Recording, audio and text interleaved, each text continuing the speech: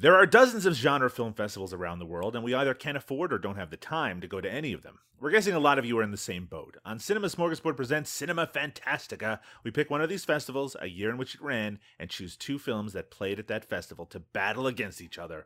On this episode, we're traveling to the premiere 2014 edition of the Chattanooga Film Festival in Chattanooga, Tennessee, where we'll be checking out Jim Burkett's Coherence and Shun Sono's Why Don't You Play in Hell?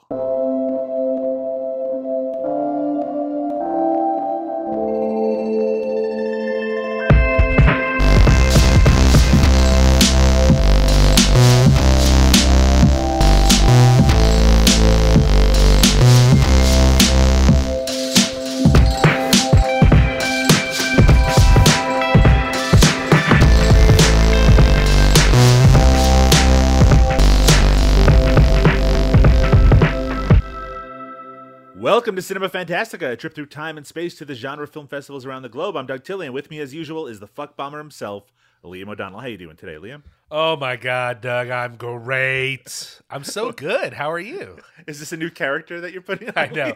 Oh my God. No, you calling me the fuck bomber makes me so happy. I remember when this film came out, Doug. Which film are you talking about now? Sorry. Fuck Bomber, for those of you who haven't watched the movies yet, is a direct reference to Why Don't You Play in Hell. It's the name of the cinema club in the film. And when the movie came out on Blu-ray in this country, the company that put it out, Draft House Alliance, sent T-shirts with the film that were Fuck Bomber shirts. I think that's where I got it. Or I bought it at Fantastic Fest. I don't remember. But I had a Fuck Bomber shirt, but I was... a good 3 sizes smaller than I am now. That was a medium. I'm currently wearing a 2X. So that shirt was not long for this world, and I sold it. And in retrospect, I wish I had sold it for more money because that's an awesome shirt. You know, that is so good. Fuck Bomber shirt, come on. I'm in a tough situation on this episode of Cinema Fantastica, Liam O'Donnell, and you have put me in this situation. I don't feel good about it. Oh, I know. Because as usual on this show, we're not friends today. We are enemies. We're tasked with pitting two genre film classics against one another in a battle to see which one reigns supreme. And you have chosen from the Chattanooga Film Festival one of my favorite films. And not just like my favorite genre films or my favorite films of 2014. One of my favorite films, full stop. Why Don't You Play in Hell? So that makes things very difficult. In fact, Liam, it's funny because I picked first in terms of the movie on the list that was played at this festival, and I'm like, I won't pick that one. That's a little too easy. But of course, Liam O'Donnell goes for the easy mark every single time. I mean, to be fair, what happened actually, Doug, is I chose what we were doing, and then I immediately said, Why Don't You Play in Hell? Which you thought was just me being excited about that. That's true. You're exactly right. and to be fair, it was. I was thinking either you're going to say, "Oh, good choice," or you're going to say, "That's too easy. Pick something else." To which I would have picked something else.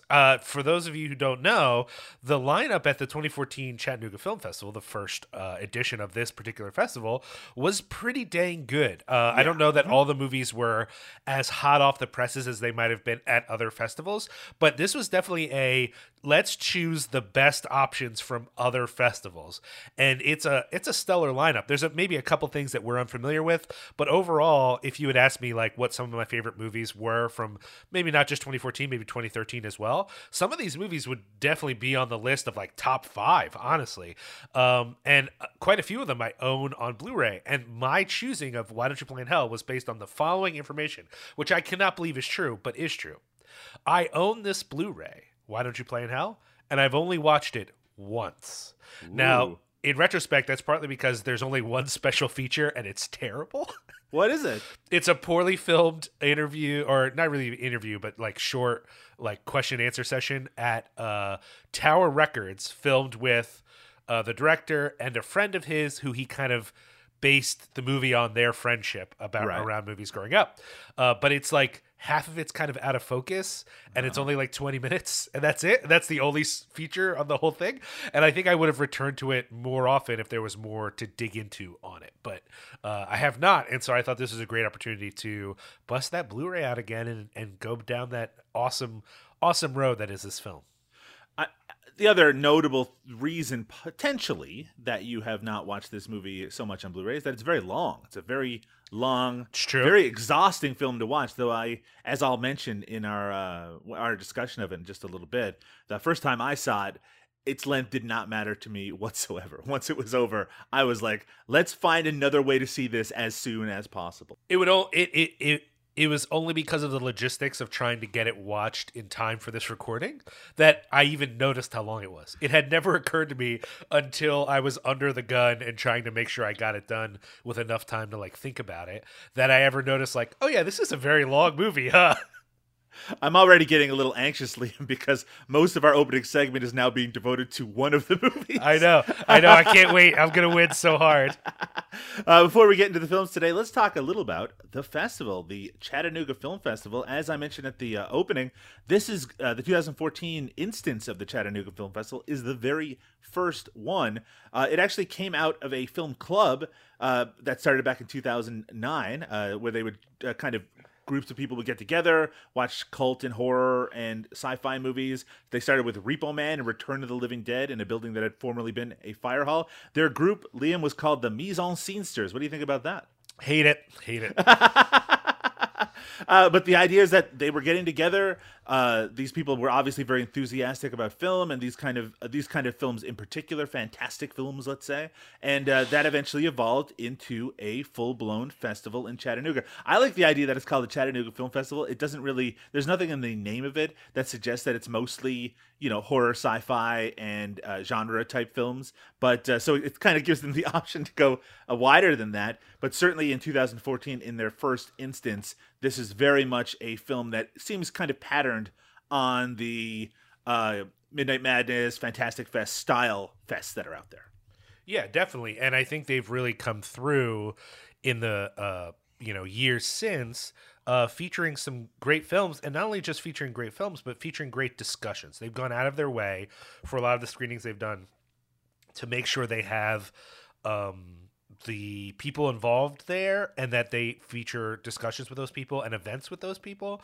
And the folks I know who've gone, which is not a lot, it's not a huge festival, but a number of people I know have gone out of their way to be there. They always describe it as one of the most fun fests that they've been to, which is interesting. Not a lot of folks, when they're talking about amazing film scenes, Chattanooga's not coming off the lips right away, but I think this festival has really put that town on the map. The mission and vision statement for the Chattanooga Film Festival is as follows: to curate and share the best of cinema's past and present while educating and inspiring future generations to create films of their own. By fostering love for cinema of all types from all eras, we hope to create a world in which the medium of motion pictures is treated as culturally and intellectually essential to the human experience as music and art, which I think is very valid and again speaks to the message of one of our films that we're going to be talking about today. The 2014 festival ran from April 3rd to the 6th, 2014. I think the current iteration of the Chattanooga Film Festival runs later in the year, but this particular instance, as we already kind of talked about, because it's in April of 2014, it basically has its pick of all the best genre films that premiered in 2013, which is why I've seen a number of these films from having attended festivals in 2013. Lee, we have the list of all the features that played at the 2014 Chattanooga Film Festival. Any of them jump out to you? I mean, yeah, half the list is movies, even the two movies we're doing today, obviously, but also Almost Human, Borgman, 12 O'Clock Boys, The Congress, The Raid 2, The Sacrament. There's so many movies on here that, like, if you were paying attention to film fests in these years, 2013, 2014, you knew about these movies. Even if you didn't get a chance to see them, maybe when they came to streaming, you missed them.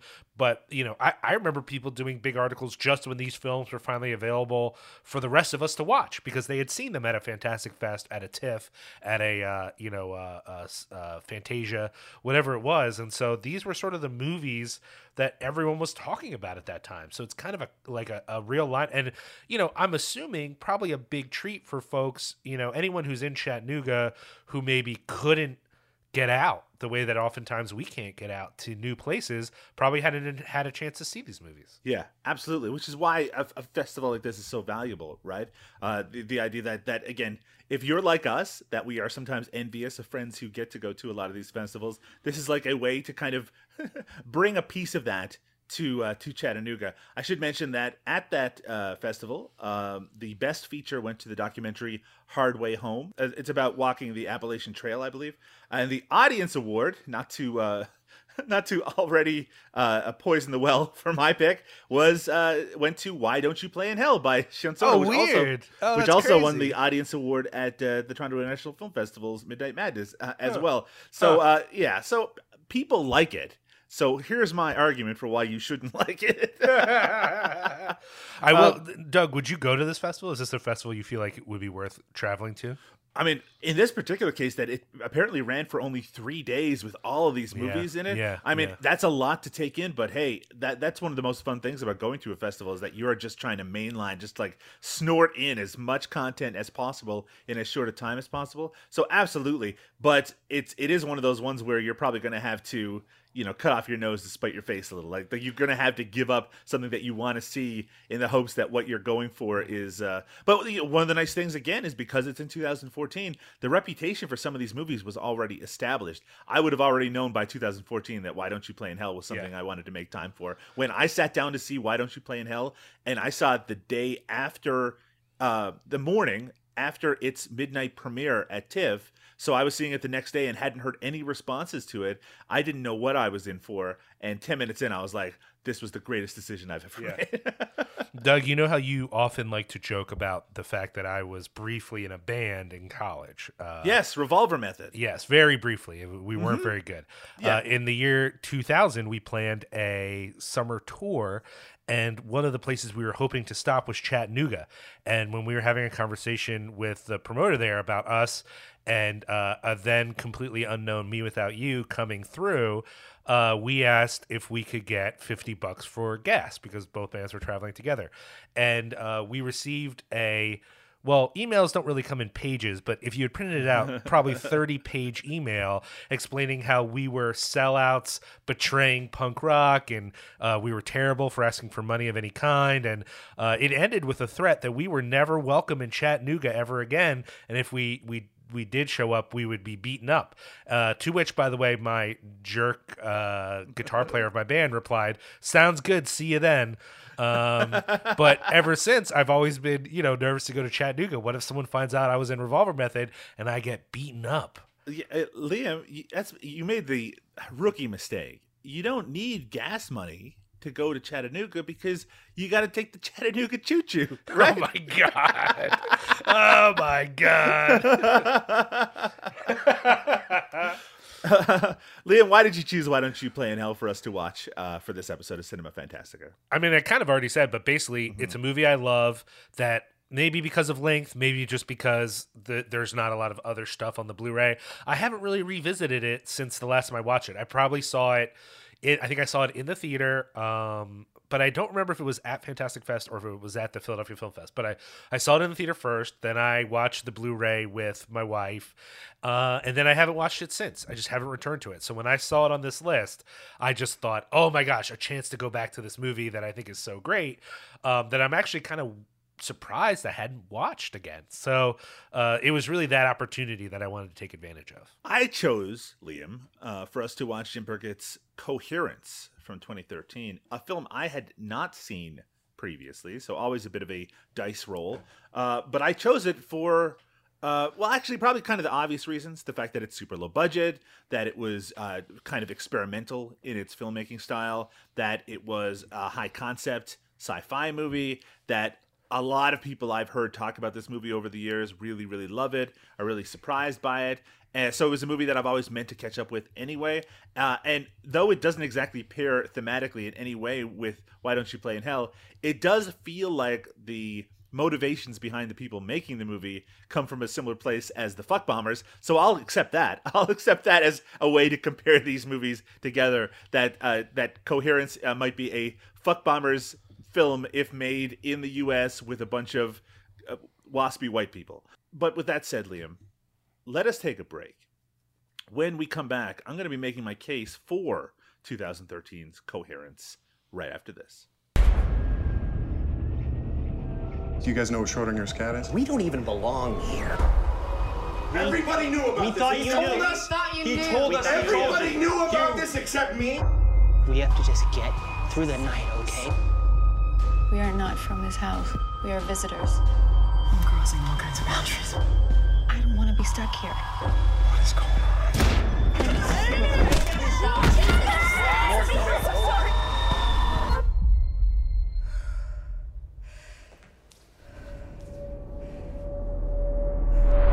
When you say the stars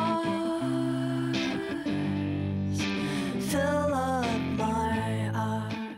Strange things begin to happen when a group of friends gather for a dinner party on an evening when a comet is passing overhead. It's 2013's Coherence, directed by James Ward Burkett, probably best known for his collaborations with Gore Verbinski. He co-wrote the animated film Rango, as well as worked as a conceptual artist on the first 3 Pirates of the Caribbean films. Written by James Burkett and Alex Manoogian, who also wrote and acted on multiple episodes of Grey's Anatomy, a series that we can't seem to get away from on our various podcasts, Liam. The actual concept behind Convergence, it's really interesting how it was put together as a film. I guess they shot some test footage. The idea is that they would make this film with very much the idea nailed down, get a group of actors who didn't really know what they were in for, not have a script, make the film on a very low budget over just a few days. I guess Burkett's wife was just about to give birth, so he had to fit it in before that happened. And that the actors would just be told kind of the situations, a paragraph of what they were supposed to do, and then they had to let the interactions flow naturally, which I think is both the best thing about this movie and perhaps the worst thing as well, which we'll talk about in just a little bit. The concept behind it, for those who haven't seen it before, I mean, we'll have to spoil it a little bit, is that because of this comet occurring, this group of people at a dinner party, they discover basically that they're different realities, different universes are sort of crossing over. So they look down the street, they see another house with lights on after a power outage, and when someone goes down to check out that house, they find their exact doubles within them. So they see the dinner party occurring with the same people around a table, and then they have to find out what's going on in the movie. I think it's a very, very interesting concept, and I think it plays out really well, and I think it actually is intriguing and interesting all the way through, and I think it has a great ending as well. So there's a lot about this movie that I absolutely loved on this first watch. Liam, my understanding is that rewatches are not as fruitful. What did you think of, and do you think of, Coherence? Let me say that the first time I watched this movie, I thought it was amazing. It blew my mind. Like, I was very much in the this is an achievement of cinema camp. I think because with so little, it really feels like, I don't want to use the term mumblecore, sure, but I think that level of we're gathered here with a few handheld cameras and we're doing a thing, it's comparable, right? It's that level of independent cinema with a certain amount of improvisation that you can tell, and at some points works really, really well. And so the way that it used so little, just one house and a bunch of actors who were committed to doing this thing, to tell such an interesting and complicated story, it blew me away. I was not expecting it. I watched it at a time when there wasn't a lot of people out there sort of saying like what it was. So it really surprised me. And I was just kind of in love with it. And I remember at the time, I think I even discussed this on Cinepunks, if any longtime listeners to Cinepunks are out there. I think I discussed it at the time, and I remember at the time there were people who were saying they thought maybe it was a little, not flimsy, but a little messy, you know? Mm-hmm, yeah. And I remember saying those people were stupid and that they were not understanding the art of the film. And I've watched it a couple times since then. On this viewing, I realized that while I still think the editing and the direction are kind of top-notch in a lot of ways, the improvised dialogue doesn't always work. Because the assumption that improvisation leads to natural dialogue is just not real. That sometimes people ask leading questions that you know would never get asked, or sometimes people respond to things in a way that doesn't feel natural. They're just sort of honestly, they're searching for the scene. That's what you're often doing in improvisation. You're searching for the reality of the moment. And not all the moments that are captured here dialogue-wise work on this viewing, especially when you know what the trick is. Now, granted, that could have been on the second viewing, but I think on the couple times I watched it after the first time, I still was so enamored of what I think is some really clever misdirection and some really clever tidbits that I didn't really listen to the dialogue. But on this watch, I fully remembered what was happening, right? But I also, there were details that were squidgy for me. It'd been a few years since I watched it. So I was kind of like, all right, what exactly happens at this point? So I was paying really close attention, and I realized that the only part that was starting to maybe not really float for me all the time was aspects of the dialogue. And again, not all the time. There are a few moments in this film that are so natural that they are next level, just really well done. But there are also moments, especially moments that feel like crises moments, that I don't believe anyone in the scene. I'm like, no one would respond this way if this was happening. But they're trying to find their way to what the movie needs to move forward, and it's not always natural. Now, I'm saying that only because, and I want to make this clear when I say it doesn't hold up to repeat viewings per se, I'm comparing it to the first time I watched it when I was really in love with it. I think even now, if my response the first time I watched it was the response I had on this viewing, I'd still think it was a really good movie. It's still very good. But I think there are limitations to doing this kind of improvisation with this complicated of a story. And those limitations are almost entirely in the dialogue that people are kind of making up on the spot. And sometimes it works and sometimes it just doesn't really flow well.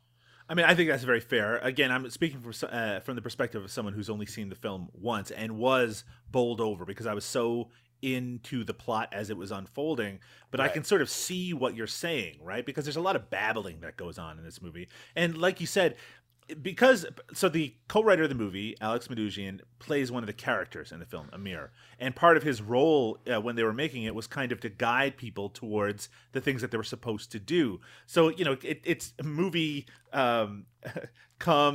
mystery theater, like dinner theater. It's all kind of playing out at the same time. So they didn't know for sure how people were going to react, how they're going to what they're going to say in those reactions. But you can kind of feel sometimes that people are talking one way and then their actions do something else because what they were in their mind going towards, they were then directed to do something else instead. And that's just, I guess, the reality of making a film this way. Of course, it reminded me of other films that use kind of non-standard filmmaking techniques like The Blair Witch Project, where the actors didn't know necessarily what was going to happen in sequences and had to react naturally. And I think that's one of the exciting things about this. You see people get freaked out because they are experiencing things that they didn't expect to experience. This movie lives and dies by its editing.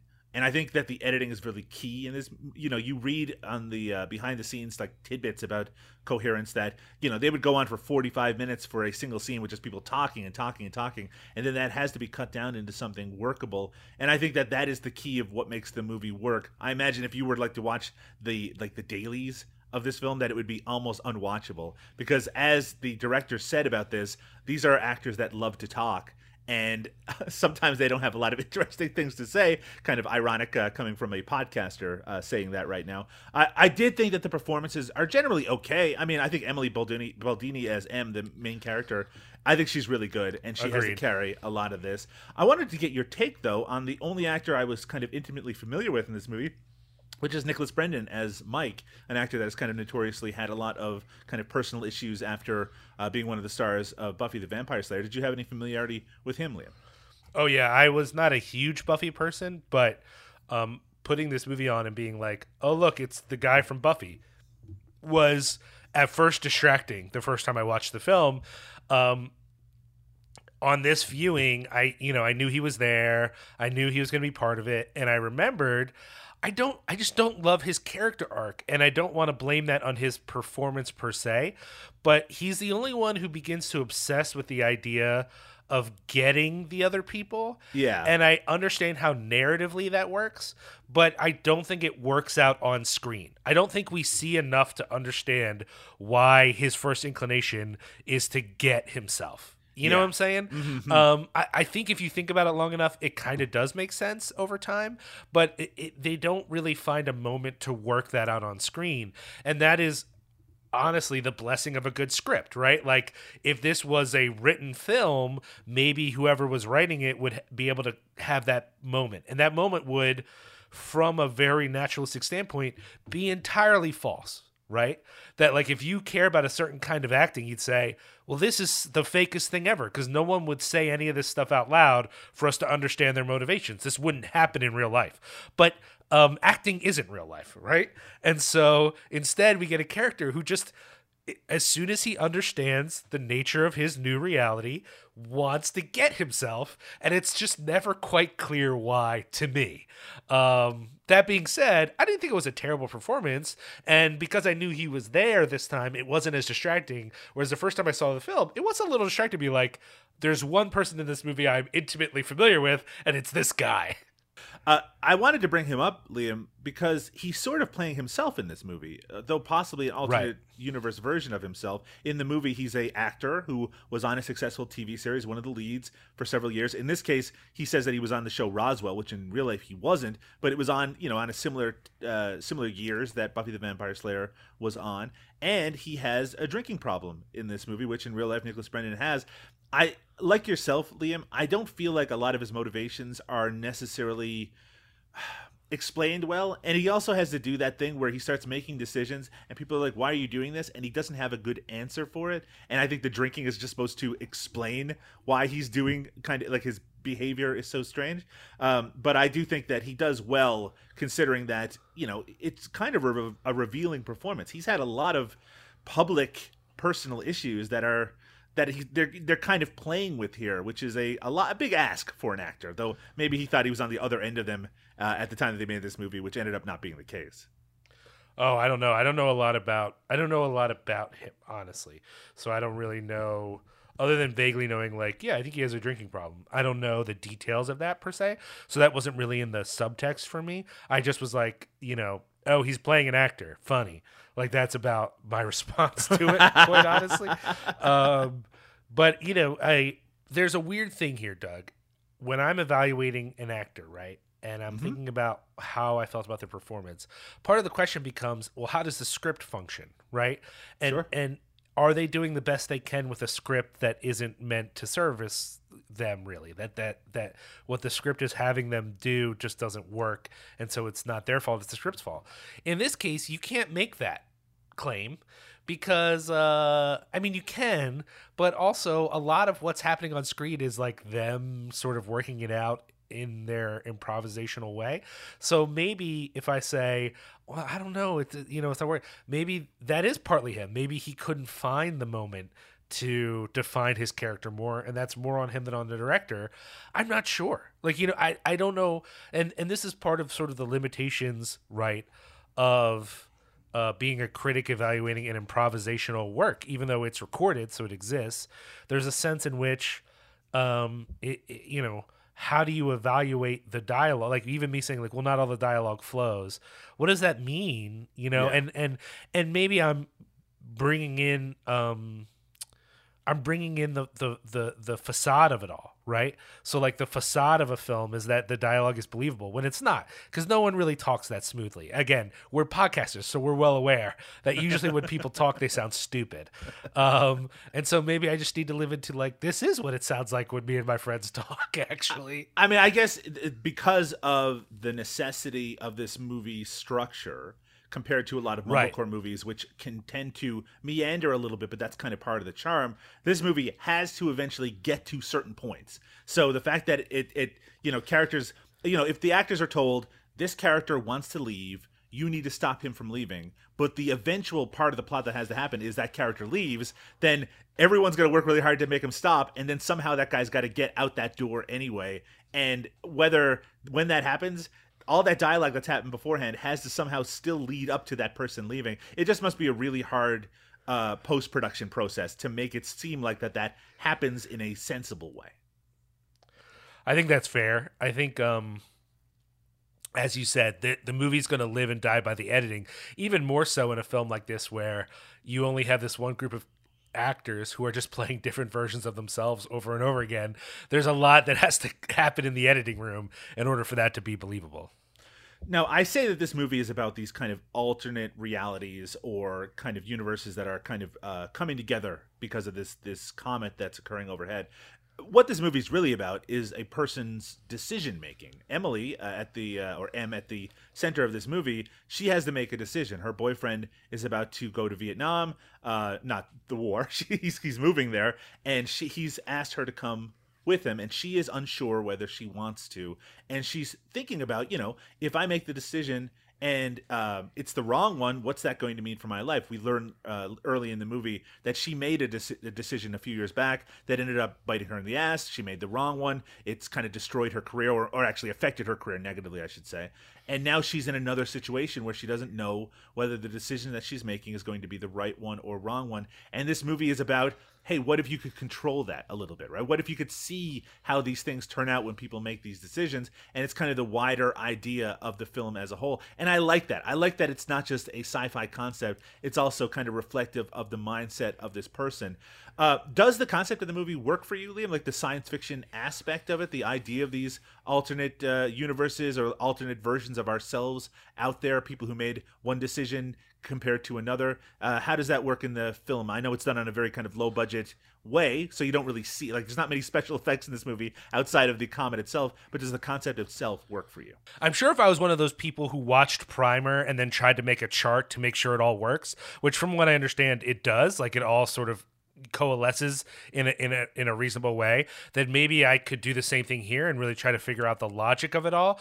But I actually think the film isn't meant to do what a lot of, I don't want to say a lot, what some sci-fi does, which is add up like an equation, right? That there are certain sci-fi movies that are confusing, but if you spend the time to work out the details, they add up into a perfect number. That doesn't seem to be what this is. This isn't like a Swiss watch of a movie, for sure. No, it's really trying to be more, to be fair, confusing than that, which I think personally represents the decision-making process. People who think, well, if I just add up the numbers, I'm going to come to the right decision, are crazy people who don't understand how the world works.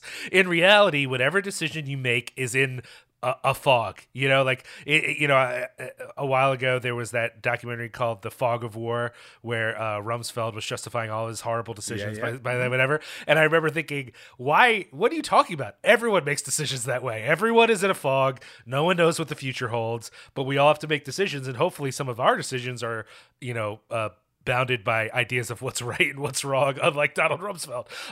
So my feeling is like, what the movie does by actually making things more confusing immediately things are not working out, that there are details that are strange.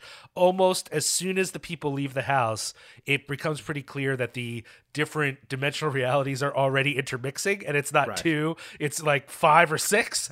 And I love that. I think that's great. And I think that level of confusion and uncertainty really does represent, as you said, what the film is exploring in the real world, which is how hard it can be to make decisions and how many times you can look back with a sense of regret on everything if you want to.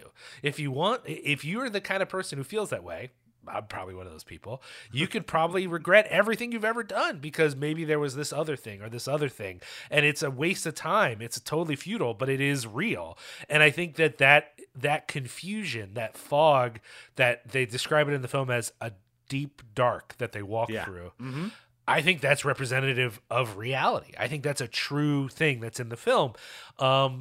For me, that's why it works. If I was more interested in adding it up and figuring out the clues to know which was her original reality and what reality she was going to end up in and all that stuff, I might be a little frustrated. I don't know that all of it really makes sense that way, but it doesn't have to for me. The point is that as soon as we get started, it's confusing and it doesn't make sense, and it just ramps up from there. And I actually love that. I think it's maybe one of the better parts of the film as a whole. Yeah, if you're the kind of person who thinks of a movie with kind of a twisty movie as a riddle that has to be solved, you might be very frustrated with your experience with Coherence, which, by the way, I'm sure if we were to talk to the people making it, they could explain away any issues you might have with the coherence, let's say, of the film at its core. I think it mostly does hold together, and I think that's important, that at least at its core you understand what's going on when certain things happen, that you understand why they have the boxes with the photos and the signifiers in it and things like that. So at least that the understanding of the general concept is something that's made very clear, because the ending doesn't work unless you know what those things are and how they're supposed to work.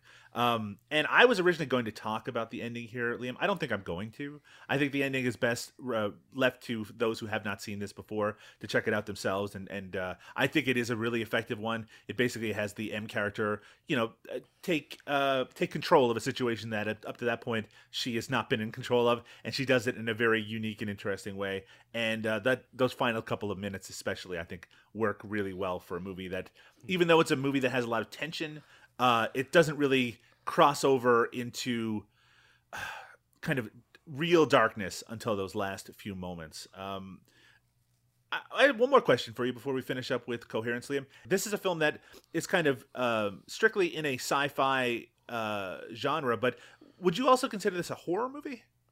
Yeah, I would actually, but partly because of what we aren't getting into, which is the ending. I think it not only does it have a certain amount of menace towards the end, but it has a stinger. It has the kind of stinger that feels like a horror movie stinger to me.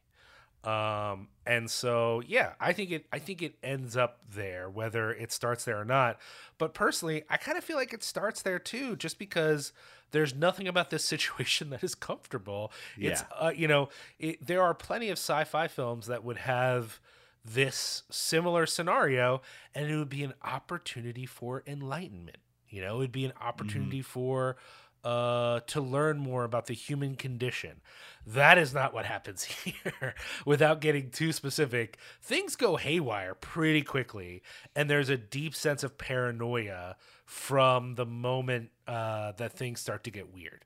So I don't think it makes sense to say this is purely sci-fi. I think it falls squarely within the sci-fi horror cross genre.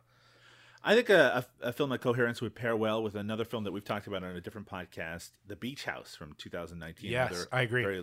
A very low budget kind of horror film that doesn't rely on a lot of special effects. It relies a lot on performances and doing a lot with a little. I think if you haven't seen The Beach House, that's one that might go well with Coherence. But for now, Liam, that's the end of my defense of Coherence as a potential competitor against Why Don't You Play in Hell. Let's take a break. When we return, you're going to tell us why we should care about 2013's Why Don't You Play in Hell.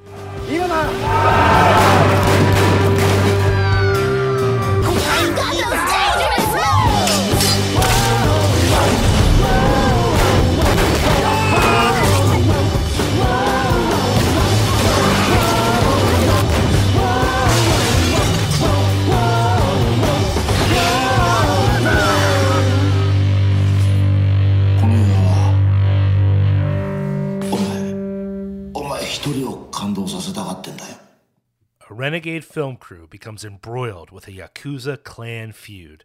It's 2013's Why Don't You Play in Hell? I would suggest the plot is a bit more complicated than that, but that is the synopsis from IMDb.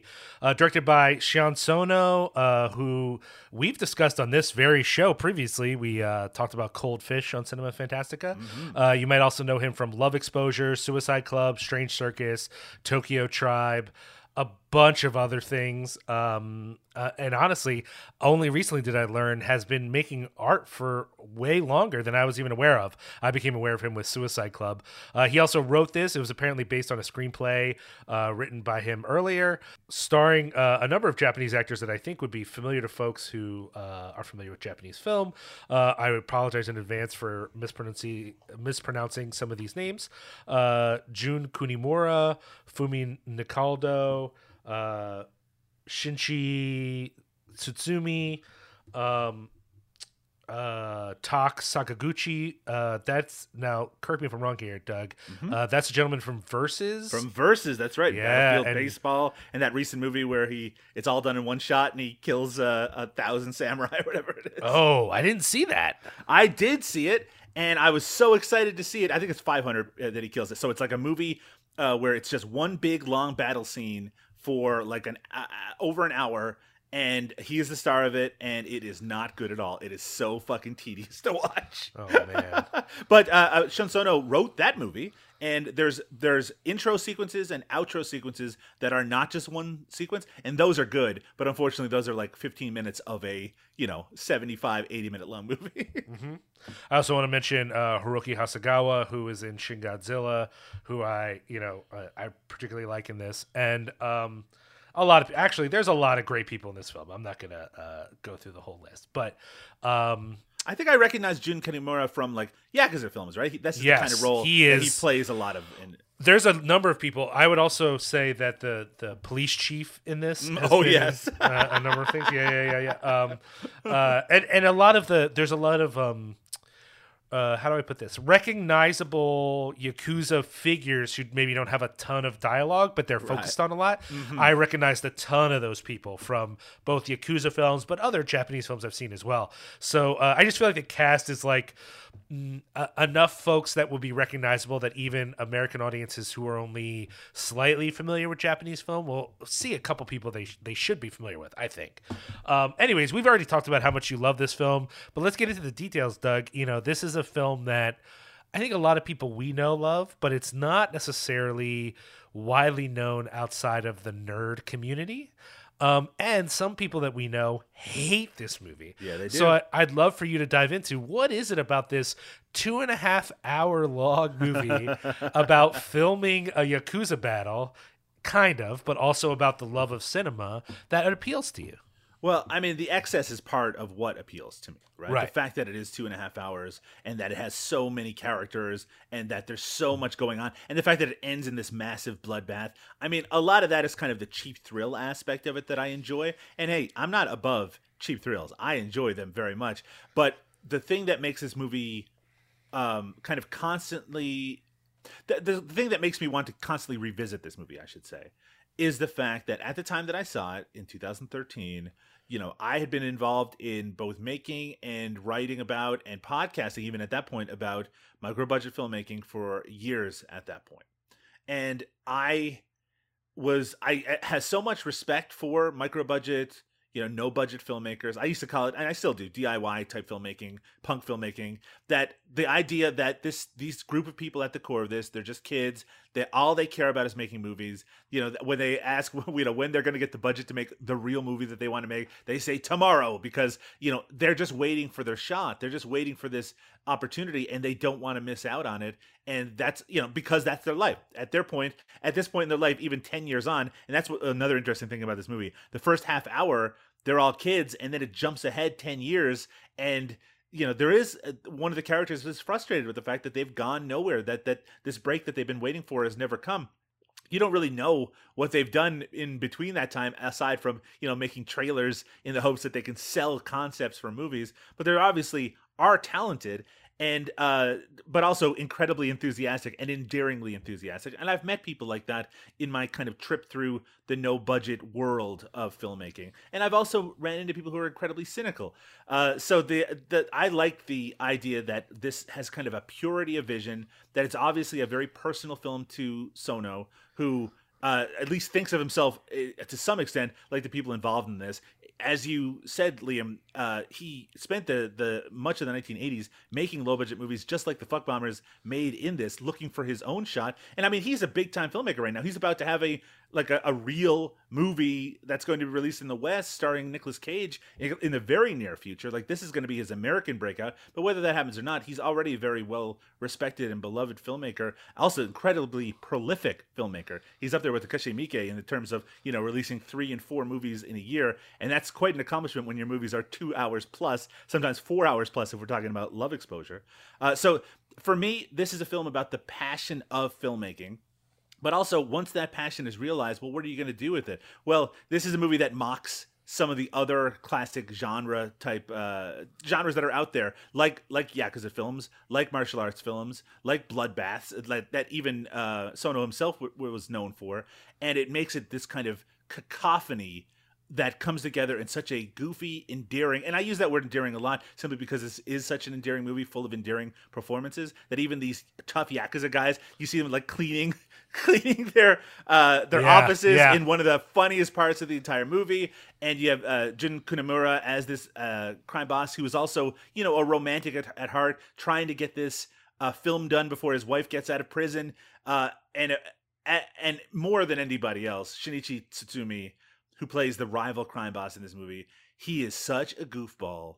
Like, that's really the only way you can describe him. He has this obsession with Muto, the Jun Kunimura's crime boss, his daughter, and he is such a funny, hilarious presence that carries a lot of kind of charisma and threat with him. And that, again, is another kind of unique mix in this movie. There is a threat at its core. The violence is always on the edge of what's going on, and even the characters that you love are probably going to experience a lot of violence before all is said and done, and some of it is incredibly graphic. But it basically, this movie, and I know I'm going all over the place, but basically the thing that makes me love this movie so much is it's like they took my brain in 2003, 2004, and they took everything I loved about cinema and low budget cinema, micro budget cinema, but also just genre cinema in general, took every aspect that I loved and tried to cram it all into one overstuffed 2.5 hour long movie. And when I was sitting there at the Toronto International Film Festival watching this movie could have been 20 hours and I would have loved every single minute of it. I mean, it's okay that you're going all over the place, Doug, because I think your passion for the movie is coming across, and I think that that's really important, especially when we're making the case about why my choice is better than yours. When I saw it, like afterwards, I felt like I had like a transcendent experience that made me want to basically preach for the movie. I wanted to tell everyone I knew. I was like, I can't wait for you to see this movie. As soon as it came out on DVD, Blu-ray, I was like, all right, let's sit down. We got to watch. Why Don't You Play in Hell Now? I need to show you this movie I've been talking about for the past however many months. Yeah, this was a movie that afterwards I was like, if you don't like this, then you don't like me. I love that. I want to talk to you a little bit. There's a lot of things you mentioned there, so we're going to hit on a few of them. One of the things I wanted to talk a little bit about is the structure. The film basically has a prologue, which isn't obvious at first. In a really interesting way, it drops you into the midst of things with this commercial that sort of becomes a through line throughout the film when dealing with this Mitsuki character, that she has been in this commercial and that her parents, who are Yakuza folks, they see this as the beginning, especially her mother, of a brilliant career, that she's going to become a famous actress, and that's very important to her. And so you go through this half an hour at least long, maybe more, prologue before then we jump through time and find ourselves in a different time and the main narrative kind of starts. How do you feel like that works? And how do you think this sort of represents the storytelling style of this film as well? I mean, the prologue is so important, right? Because it really does set, and not only does it set up the action later, things are mirrored earlier that you see later, and it becomes important to compare those things against one another. And the 10 years, even though we don't know a lot of what's going on, I mean, we can infer a lot from what happened. I will say that the first time I saw this movie, I was kind of bummed when the 10-year switch happened, because I already found like the teenager actors versions of these characters so endearing. I was like, I want to see more of them. But thankfully, the casting of their older selves is so good that I rapidly kind of acclimated to seeing these other performances. Particular director Harada, who is such a great character, and really the heart and soul of this movie, and really gets a chance to shine in the final 45 minutes or so, but it's great all the way through. That casting is kind of key to making this movie work. But I do think that the prologue aspect of it always shocks me every time I rewatch the movie, how long it is. I mean, that's just so much content to be away from the characters that will, I guess you're with the characters, but to be away from the actors that are going to define a lot of the rest of the movie. But it's still essential for making it all kind of make sense. I think it's also important because one of the themes that sort of animates the film is delayed dreams, which I wonder if that too is autobiographical on the part of the director. How long was he doing this before Suicide Club kind of opened up his career a little bit and got him some more, I hesitate to say mainstream, but let's say paying gigs than what he was doing before. I'm not sure, but I do think it's something that all the characters in the film can relate to, that there is some feeling of delayed expectations, delayed fulfillment. Everyone's just been waiting for something to happen. And what the film delivers is that now it's happening, which a lot of stories about this sort of delayed gratification end with the thing never happens. That's sort of the point. And instead we get this utter fulfillment, maybe in horrifying ways as the movie goes forward. But the idea is what we've been waiting a fucking decade for is now coming to pass. And I don't know, there's just something almost apocalyptic about that, that like here we are at the final culmination of so many expectations. I don't know, it kind of gives the movie a certain kind of weight. And I find the prologue so effective in setting that up. As you said, everything about the prologue is good. There's no part of the prologue where you're like, this guy sucks. Like it's so fulfilling to realize that it's just there to set up this second part is really interesting. Side note, I want to live at that community center with the theater. What? I don't even know what that is, but I want to be there. That's a great place. I love that after the 10 years, they just have access to it. It's like that's their club, is this entire movie theater plus arcade outside of it. No one even questions it. I guess they were just left it in their will or whatever. Well, and I do think one of the things I was thinking about is when we talked about Sono last time is that in the few movies of his I've seen, which is not nearly as many as I would like, there's often a social/political commentary under the surface, or obvious, depending, and maybe it gets looked at directly or not. And in this film, it's pretty detached, right? There's only a few moments that maybe are related to the real world, and one of them was the idea that a place this awesome would just be done. Like, what's going on? What are the kids doing that they don't want to be at this place? That to me, I'm like, that looks like the cool. As an adult, I want to be there. What could possibly be going on with the kids? I will say, we know. Arcades barely exist anymore. Movie theaters, especially independent ones, they close left and right. So that's real, right? People don't want to go to do those things. I do think it reminds me a couple times now, a website that we are friends with that I used to write for, Synapse, has planned events in the Austin area. And they did a screening once at a place in East Austin that was very much like this. It was a community center with a bunch of activities for kids. And it just had a movie theater that no one was using because people didn't show movies there anymore. And our friend Ed Travis booked a screening there, and I didn't get to go, obviously, because I don't live in Austin. But the way they described it made me think of this movie, which I'm sure it was nothing like the center in this movie. But just thinking about a movie theater in a community center made me think of that. That just reminds me. So I'm a producer of a documentary from around this time period, from around 2013, called The Rep, which is about repertory cinemas. And it at its core, it's about the Toronto Underground Cinema, which is a theater that existed for a few years in Toronto. It used to be a theater that showed martial arts films. Then it was closed for many years. Then this group of friends got together and they got the ability to use this theater. They revamped it, they renovated it, and then they started showing these movies. And it's such a depressing movie to watch, not only because it's about the difficulties of running a rep cinema, but also they would get these like 35 millimeter prints of these rare movies, and they would put out, advertisements all over town, and they would go to all this effort, and then you'd have like 4 people in the theater watching like Flash Gordon or like the Last Waltz or something like that. I mean, it right now, I think there's maybe a bit of a upswing in terms of people wanting a more pure cinematic experience when they're going to theaters, though I don't know if that's true post-pandemic, but it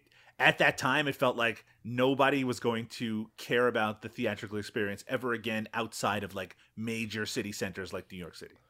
Yeah, I hear you. And I remember moving to the Valley around this time, maybe a year after this movie came out. And all these theaters in the Lehigh Valley announcing they had finally gotten rid of their film projectors and replaced them with digital. And I was like, oh no, we're too late. Like I was so bummed. Everyone was celebrating it. And in my head, I was thinking, y'all are going to regret that, buddies. Like, I think the film thing is going to come back and be cool. And funny enough, that same, probably the year after this film festival, the Mahoning Drive-In opened up. And I was there for the very beginning of it. I got their first summer pass for tweeting about them, and they were proving and have proved over time now that there is at least an audience for film. Granted, it probably helps that they're a giant drive-in as well, but that audience is sort of coming back in a way that maybe in 2013 felt like it was never coming back again. I wanted to ask you something else you pointed out, but this film has an interesting, you could say amalgamation. I would almost say alchemy of whimsy and violence. Yeah. And that's not unique. That's perhaps a feature of Japanese films of a certain stripe. They have both a excessive violence and a certain amount of goofy whimsy to them.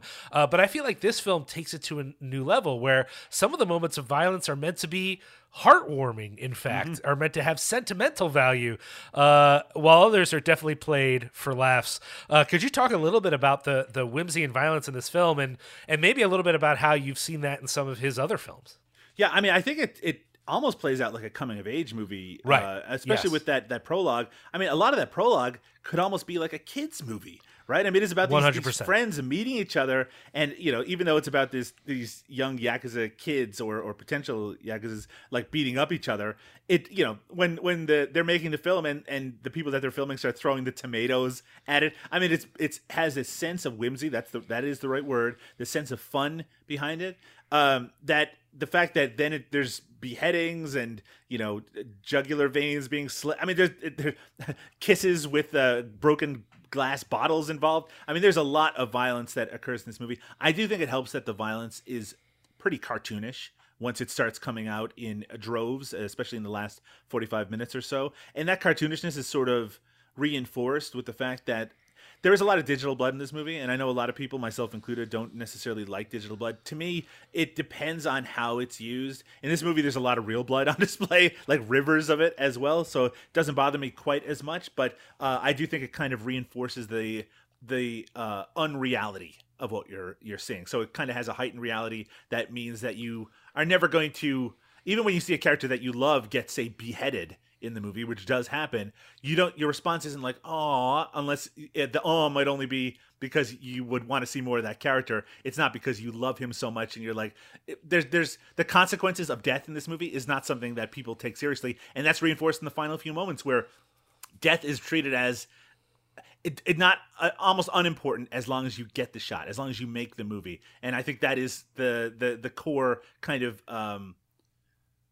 value at the center of Why Don't You Play in Hell. It's that nothing matters except getting the movie made. And I think that is not necessarily a theme that I see in a lot of Sono's films, though violence is used to a comedic effect in a lot of his films, including Suicide Club, which is a movie that I really love. But I do think that pushing those boundaries and mixing tones is something we talked about in Cold Fish a little bit as well, right? Which has a lot of comedic moments, even though it's an incredibly dark and violent movie. I do think that if someone was to tell Sono that you can't have a character, be smiling while and funny and goofy while all this violence is going on, he'd be like, just watch me. I do think he's a guy who pushes against the genre conventions that exist in films like Yakuza films, in horror movies and stuff like that, and that he ruffles against the idea of being put in a box like that.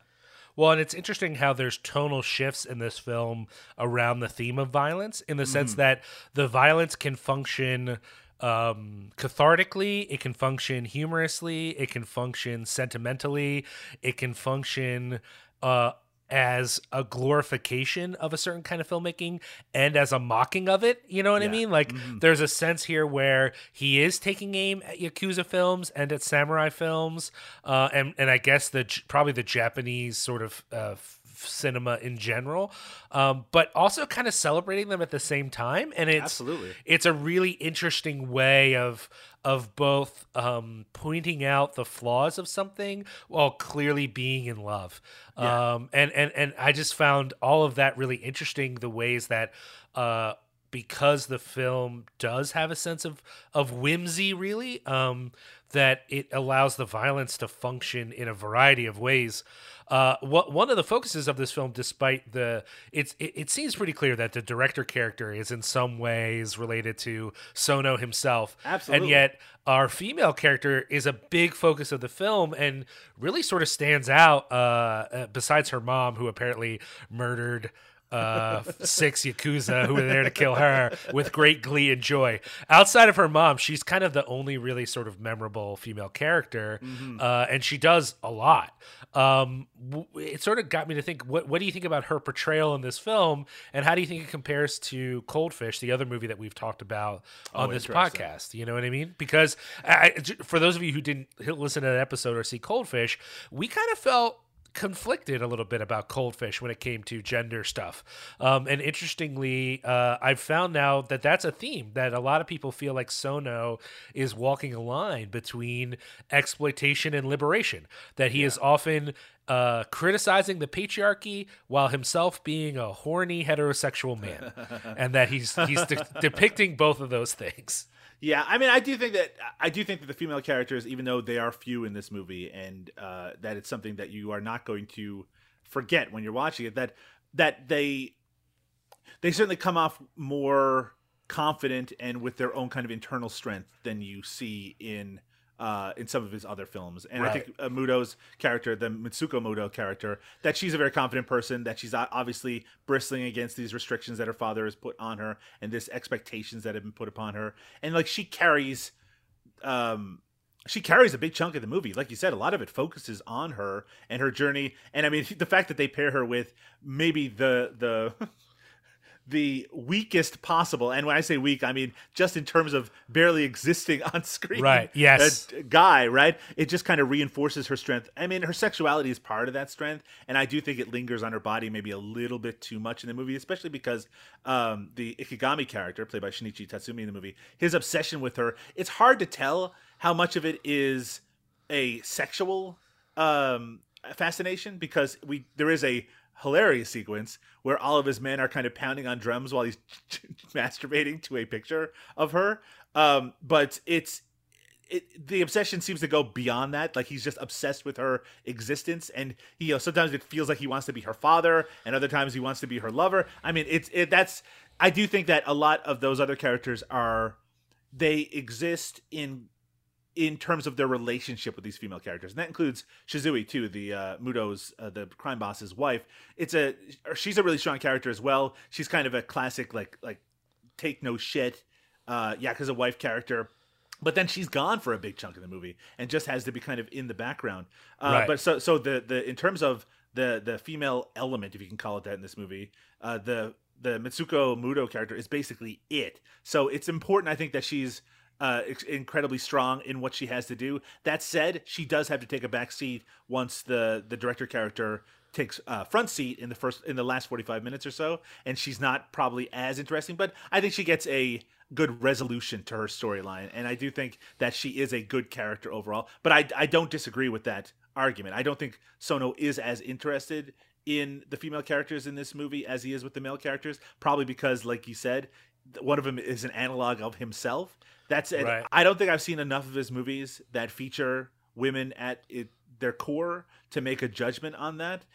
Sure. But I do think it's a valid criticism of this, that the female characters are not as front and center, but at least I should say, it has a female character that is strong, that is well-rounded, that is well-defined in its 2.5-hour running time.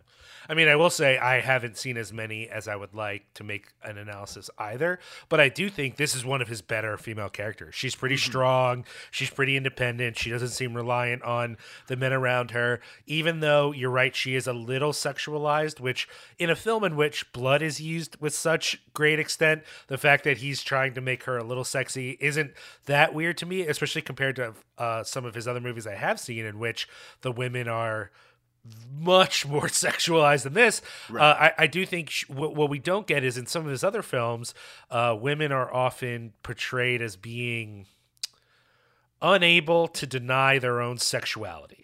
That, you know, if the right man is around, then they are beholden to him as a sex object, and that they cannot say no. And that is not present here. And instead, I think there is a bit of a, maybe not obvious, but indirect criticism of the patriarchy, in the sense of like, the two Yakuza bosses. The one Yakuza boss is willing to destroy his whole world because he owes his wife. And the other Yakuza boss is kind of like, even if it's not purely sexual, does have an obsession with a little girl that he can't let go, and again ends up destroying his entire organization because of that obsession. And so, like, I think there's some sense here that these men are ridiculous, and I think that is all very strong. I do think that the point at which you're saying is true. At a certain point, the director, who is just one of the characters, becomes the only character that matters. But to some extent, I almost felt like that was a criticism of filmmaking. That at some point, no matter how much you think you're motivated by the story you're telling, the director becomes the point. The director's desire to finish the project is all that matters. And I think that is not wrong, that is true of most directors, that at some point, even though the focus might have been the narrative or the vision or the story or the characters, at some point it's about them, because it's only your ego that will get you home. It's only your feeling that what you're doing is worth doing that'll get you through this process, because I don't think it's that glamorous. Like, even though this movie makes some of it feel very sexy, I think it's also self-destructive, and it's you have to be motivated by something. So I don't know. I also like that the movie, that these characters they're not just obsessed with movies, and they're not just true, but they're also clearly talented. And I think that's a really important thing at its core. Right. Maybe something that's a little missing sometimes with the micro-budget directors that I sometimes encounter in some of my general interests. But my favorite part of this entire movie, it's just a short sequence, is when the director, it's right before they're about to start filming, and he has to put together a script, and he goes and he stops for a second. He's like, I need time for everyone to get good at what they are doing, that everyone needs to get better at like lighting and using the cameras, and I need to write the script, and everyone's got to practice fighting. And so there's a fantasy sequence basically on a beach where everyone is now dressed in white, and they're all doing this practicing on the beach, and they're all getting it done. And it's just this long pan as we see all of it happening, and then it just cuts back to his face. It's like, but we don't have time for that. So he just has to do it all in a second instead, as opposed to having the time to do it all. And I mean, that's relatable as well. I mean, with low budget movie making, there's never going to be time to do all those things that would make the movie better in the long run. But the important thing is to get it done, not necessarily to get it done in a very polished way. Yeah, 100%. And I think it's one of the things that sometimes as appreciators of film, we don't appreciate that sometimes it just had to get done. It just had to get done, guys. You just had to finish it.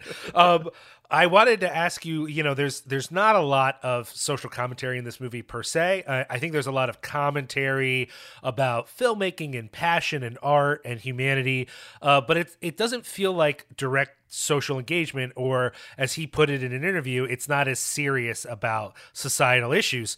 I did find it interesting the way the police kind of function in the film, which is they're mostly incompetent, and then when they do show up, they just murder everyone. How did you feel about the police in this film, Doug?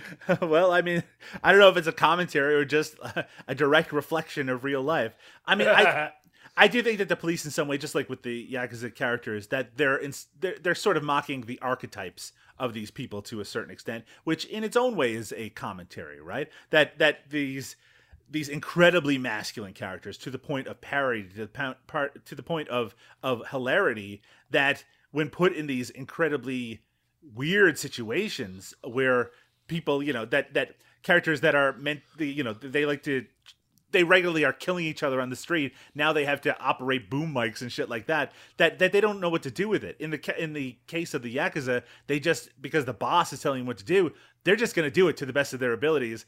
And with Ikigami, the Shinichi Tsutsumi character, that he is so gone off the deep end that and because of his obsession with Mitsuko, that he's just going to go with it anyway. But with the cops, they don't know what to make of it, so their only response is to come in with guns blazing, just to to snuff it out to a certain extent. I don't know if it's meant to be symbolic of a a different authority when it comes to films and trying to keep them from being made. But I mean, I don't know if it's meant to be a serious statement about police violence. I don't think it necessarily is, but I do think it's supposed to suggest that the cops are lunkheaded, that they don't think things through, that when they see what is going on in front of them, like we see when the Yakuza are cleaning their offices, and when they are moving in the movie equipment and they think that it's weapons being moved in, they can't see anything.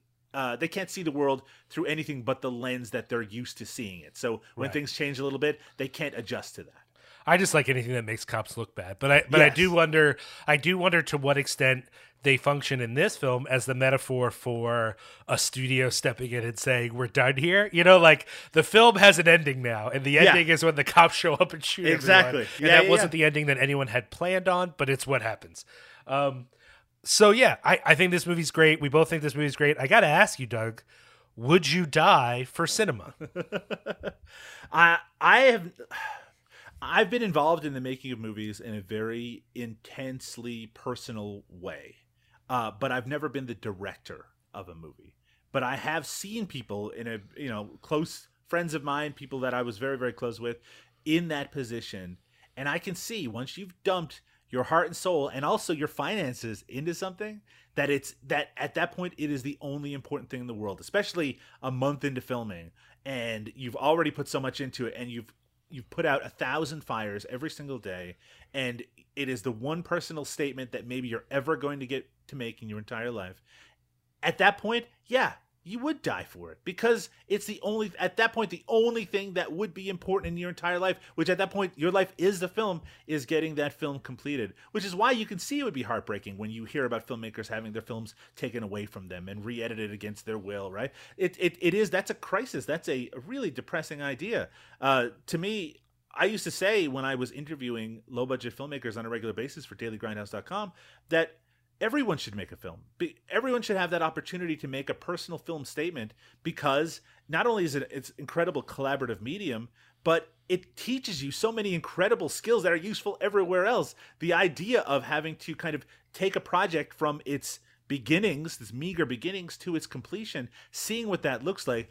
As Paul Thomas Anderson and Quentin Tarantino and so many directors say these days, the greatest film school is to go out and make a film, but it's also one of the greatest schools for life, because the people that you are going to encounter when you make a film, some of them are going to become your greatest friends. Some of them you will never want to see again afterwards. So yeah, I think any great filmmaker, if they wouldn't die for their film, they'd at least go through some grievous bodily harm for it. Yeah, I hear you.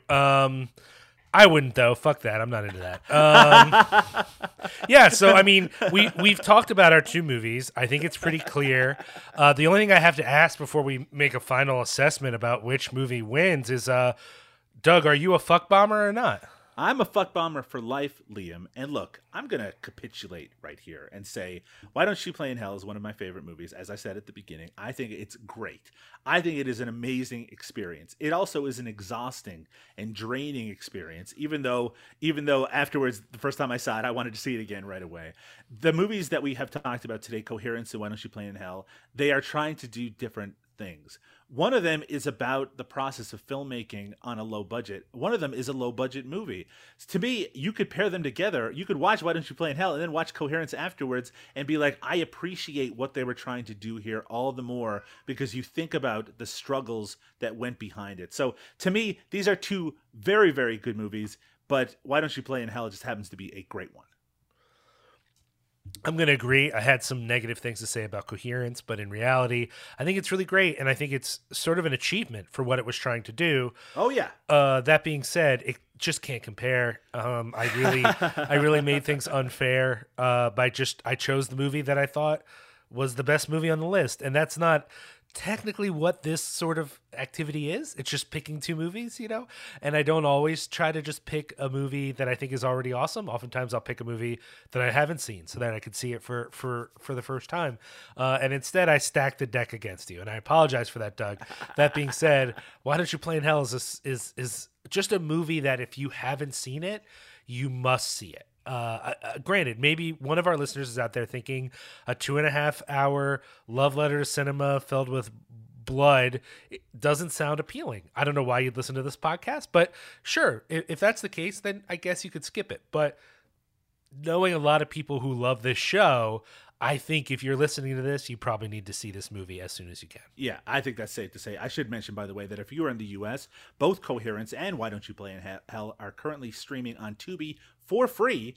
So you can be watching them. Tell us what you think about them. Unless you don't like Why Don't You Play in Hell, in that case, you might want to keep it to yourself, because there are a few films that I feel protective of, like I do about that film. Yeah, I agree. Okay, well, that was Cinema Fantastica. Well, Doug, if they're interested not only in this podcast, but in a bunch of podcasts that talk about interesting cultural things, where should they go?